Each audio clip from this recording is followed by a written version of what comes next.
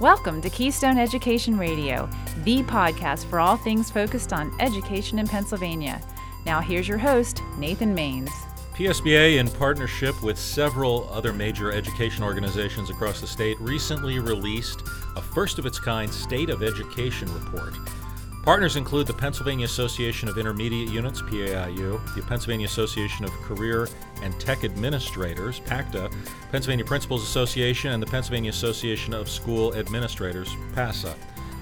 With us today is Andy Christ. He's PSBA's Education Policy Analyst, and he was the one charged with gathering the data and putting it into this much more digestible format. Andy, thanks for joining us. Thanks, Nathan. So when we look back at the start of this project, talk a little bit about the impetus for creating the report and all of the different sources that you ended up tapping to pull together the data.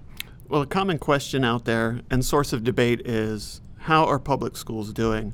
And we wanted to do something to try and answer that question. But we can't answer that question just by looking at test scores and what schools are spending their money on. We also needed to look at the challenges schools are facing and how they're dealing with those challenges, because they provide much needed context. And unless we look at the impact these challenges are having, we can't get a good sense of how public schools are really doing. Data in the report came from three major places. First was a survey we did of all chief school administrators at school districts, CTCs, and IUs.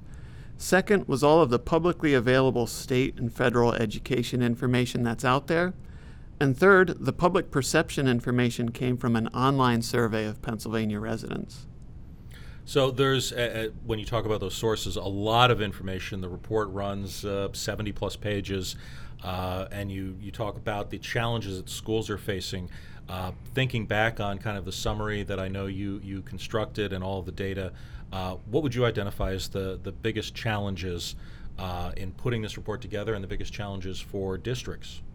Well, this was the first time we've ever tried to put something like this together, especially something this comprehensive and voluminous, as you mentioned. So we were starting from square one with everything.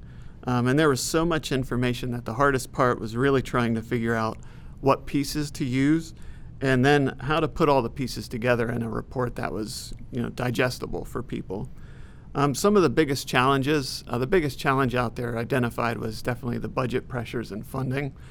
And that was a pretty consistent challenge no matter which area of the state we were looking at. But they all had different reasons for those budget pressures and different ways they were responding to them. So even though there were some similarities, there were a lot of differences as well. Sure. So the report, as you sort out the data, separates it by rural, urban, and suburban school districts in a lot of the places. Talk to me a little bit about how you made those classifications, what went into that, and can you give some examples of the differences and similarities that the data showed between those three different groups? Yeah, Pennsylvania is a very diverse state, and one thing we know from traveling around and hearing from our members is that different areas have different challenges. So we wanted to try to explore that in this report. And you can look at almost any chart or table in the report and see some of the differences between the groups. For example, the teacher shortage is something that's a problem statewide, but our urban school districts reported, 1/3 of them reported teacher recruitment as one of their biggest challenges in the coming year, as opposed to only 7 or 8% of their suburban and rural counterparts. Another good example was that 12% of suburban school districts reported increasing enrollment as one of their biggest challenges. However, 18% of rural school districts said that declining enrollment was one of their biggest challenges. So even within those groups, there's two polar opposites. One's having a problem with increasing enrollment, and one's having a problem with decreasing enrollment. A couple others were that urban school districts are being forced to spend around 16% of their budgets on charter tuition payments. And that's compared to only 2 or 2.5% for the rural and suburban school districts. And suburban school districts are getting almost 70% of their revenue from local sources. And that's compared to only 45% for the other school districts. The school district types were really broken down by some information we have based on community types. Okay. And a listing of which school districts fall in which type is included at the end of the report. So if someone's curious as to where their school district falls, they can always check the end of the report. So, and it strikes me as we went through the process of building this and now looking at it, I don't recall seeing in at least any real public document all of the districts laid out the way that you pulled the information together. It's really, even if you just look at the back of the report, really probably one of the first kind of comprehensive collections and categorization of districts along with some of the basic data. So I think that's probably been very useful for folks, even if you ignore the yearly data, just having that kind of permanent list. Right, and I hope so. And even within some school districts, I think there might be some suburban areas and then some rural areas. So there might be some overlap there as well. Bound to happen. Mm-hmm. You know, the things that you listed when you talk about charter school tuition payments, when you talk about state funding, and you mentioned the 70% coming from local property taxes in suburban districts, a lot of challenges, a lot of concerns listed in the report, but there are some positives as well. I mean, talk a little bit about the good news, I think, that comes out of this report. Yeah, I think the biggest positive takeaway is how Pennsylvania is stacking up when we look nationally. Even though Pennsylvania is spending a little more per student than the national average, I think that's turning out to be a great investment in Pennsylvania's future, because our students are performing in or near the top 10 in national assessments on math and reading. But the challenges in the report that we just mentioned, they're serious. And at some point, the cuts that schools are making to balance their budgets are going to catch up and start impacting student achievement. So the course we're on is pretty unsustainable. Okay. But at least for now, it's not having that big of an impact on our students. That makes sense. So you spent several months, among other projects, this was a huge one for you, I know, and you spent it kind of, up to your elbows in all the data and all of the responses to the surveys. Did anything, as you looked at all of the pieces coming together, did anything surprise you, or you were expecting what you got? No, in all my spreadsheets that I had on this, and there were quite a few, believe me, I was actually surprised by the data related to poverty and the impact that poverty has on academic performance and other issues. The districts with the highest poverty levels, they're not able to generate as much revenue as their low poverty counterparts. And that means they don't have the money or resources to try to overcome some of the obstacles that come with high poverty. And what we saw then was a big gap in student achievement indicators like test scores, graduation rates, and college bound rates. So I expected there to be some difference, but I didn't really expect it to be so big. Wow, okay. And a lot of other things like that probably will take other people by surprise in this report. One of the questions that I've been getting is this a once and done? Is this a yearly thing? So I guess I'm putting you on the spot. What's the plan? Well, the goal is to make this an annual project, as much as I hate saying that because of how much work it is. But in future reports, we want to try to narrow down to a few key indicators that really provide a good snapshot of how public education is doing. I can't say what those key indicators would be right now. I have no idea. Sure. But these will be the things that are consistent year over year. And then we can sort of measure and give a benchmark whether or not we're improving, whether there's been a decline or something like that in those key indicators. And also some pieces in the report, such as the spotlights on different issues. I plan on varying those year to year based on some timely issues affecting public education. Sure. Like the teacher shortage. This year that was, and probably next year too, that's going to be a big issue. But if something new were to come up, then we would swap out some pieces with some more timely information. And also, I'm sure we'll get some more feedback from members and the public, and we'll look at making some changes to the report moving forward. Great. Well, nice job on the report. We're joined by Andy Christ. He's our education policy analyst here at PSBA. Andy, just a fantastic job on the report. It's getting a ton of coverage, and I know from talking with members, they're using it already and plan on using it even more. So great job. Thanks you. Thanks for joining us. Thanks. PowerSchool is the leading K-12 education technology provider of solutions that improve the education experience for 100 million students, teachers, and parents in over 70 countries around the world. PowerSchool provides the industry's first unified classroom experience, empowering teachers with best-in-class, secure, and compliant online solutions, including student information systems, learning management and classroom collaboration, assessment, analytics, behavior, special education case management, and finance HR ERP. Learn how PowerSchool does all of this and drives student growth. Visit powerschool.com. Technology is often used to help with the educational process, but at Karnes City Area School District in Butler County, they're doing something just a little different. It's one of the stories that we featured through the Success Starts Here campaign. And while we're at it, I want to encourage everyone to consider submitting their school district to the campaign. We're joined now by Amanda Pivorato. She's the band director at Karnes City High School, and two of her students, senior Andrea Undercuffler and junior Sean Klein. Thanks for joining us. Thank you. You know, using iPads in teaching is not new, but I understand at Karnes City you're using the technology in a unique way to make students better musicians. How does that work?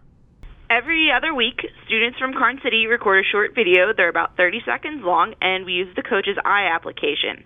After that, I send the video to a designated music education student at Slippery Rock University. Within the week, the SRU student returns a video with audio commentary on ways that the student can improve their playing. The Coach's Eye app allows for editing directly on the video as well as the audio, so the SRU students can circle any physical problems that need addressed, such as incorrect hand posture or hand position or posture. My students then have some time to make improvements as suggested by the SRU student before recording again. And then at the end of all of the recording exchanges, I take my students to SRU for a day. We actually just visited 2 days ago on Wednesday. We start our day there with a welcome to SRU by Dr. Malego at Swope Music Hall. We then go to the music therapy room and learn a little bit about music therapy, and we experience a drum circle. We then go to Vincent Science Center, where we conduct experiments about learning about the physics of sound, and then the students go on a tour of campus. At the end of the tour, we meet with our SRU students to have lunch at Boozle Dining Hall, and then we conclude our day by hearing one of the ensembles at SRU. This year we actually got to see the wind ensemble, which was a great experience for my students. So it's really nice to use the technology and then for them to get to meet their actual teachers face-to-face as well. You're using an app that's typically used to improve sports performance. Whose idea was it to use technology for musicians? In the spring of 2015, Dr. Malego, who's one of the music education department staff at SRU, contacted me about ways that we could incorporate teaching in our programs, or incorporate technology, in our programs that would mutually benefit our students. At that time, we both applied for grants and refined how we would run the partnership. It was apparent to both of us that if we could find the funds to purchase iPads, then we could really start getting the students involved and benefit both our students and her students as well. I know you're working collaboratively with Slippery Rock University. How did that relationship begin? I actually am an alumni of SRU. I graduated in 2012. Dr. Malego came there, I believe, in 2009. So I've known her for several years through that. Since graduation, we've kept in touch, and whenever I got the job at Karnes City High School, we started discussing ways to help my students, since a lot of them don't have the ability to go and take lessons, whether it's financial or a time commitment. So we decided that through technology and using the app, that it would be very easy for her students to gain experience using technology and teaching experience, as well as my students getting a one-on-one instructional time. Turning our attention to Andrea and Sean, what instruments do each of you play? Well, I'm Sean. I play baritone, and I also play clarinet. So it was a good experience for me to get to actually do both of those with the students at SRU. My name's Andrea, and I play euphonium. I'm actually going to be going to SRU in the fall, so it was nice to be able to kind of connect with the students that are already there. Tell me about your experience using the iPads to improve your musical technique. What improvements specifically have you experienced? Well, we don't normally get any, as Mrs. Pivorato may have mentioned, we don't really get any one-on-one time in our high school band class. So it was kind of nice to get the experience to actually have someone look at what we were doing and tell us if we needed to fix anything, needed to improve anything, or just aspects of instrumentation that we never really thought to fix before. I would have to agree with that as well. There was the iPads made it easier to, like, we could look back on our progress and see what we have improved on and see what we need to improve on farther. What's it like working with Slippery Rock students? Well, actually, when we went to the campus, the person who had coached me sat down and talked to me about what I would be doing in marching band and how I could incorporate what he had taught me in that. With the Slippery Rock students, it was actually great to work with them because they're actually there learning everything about, like, teaching music to younger children or just any students in general. And, well, it was great to learn from them because, like I said, they were learning it there, so they could just pass it straight on to us as far as, like, constructive criticism and all that. Amanda, last question for you. What advice would you give to others who might want to try this with musical instruction? My advice for other people who would like to try to implement this in their programs as well is to find quality teachers to assess their students' videos. University students are a great way to find those types of people, and then start on a small scale and see what works best for their program. As we have established this partnership, we've had to make a few changes, so it takes time to tweak and get everything exactly how you want it. But once the program's established, more and more students will want to take part in the experience. For example, we started out with 4 students the first semester we did it, and now I just took 16 to SRU the other day. I also think it's important that at the end of the lessons, going back and forth, that students actually meet their teacher in person, so that they also have that personal relationship and actually know who they were talking to. It's kind of a nice experience for the students. So other than that, I think that that's everything that you can do. Just try it and see what happens. My thanks to Amanda and to students Andrea and Sean for joining us on Keystone Education Radio. The views and opinions expressed on the Keystone Education Radio podcast are solely the views and opinions of our guests and do not reflect the views and opinions of the Pennsylvania School Boards Association. Thank you.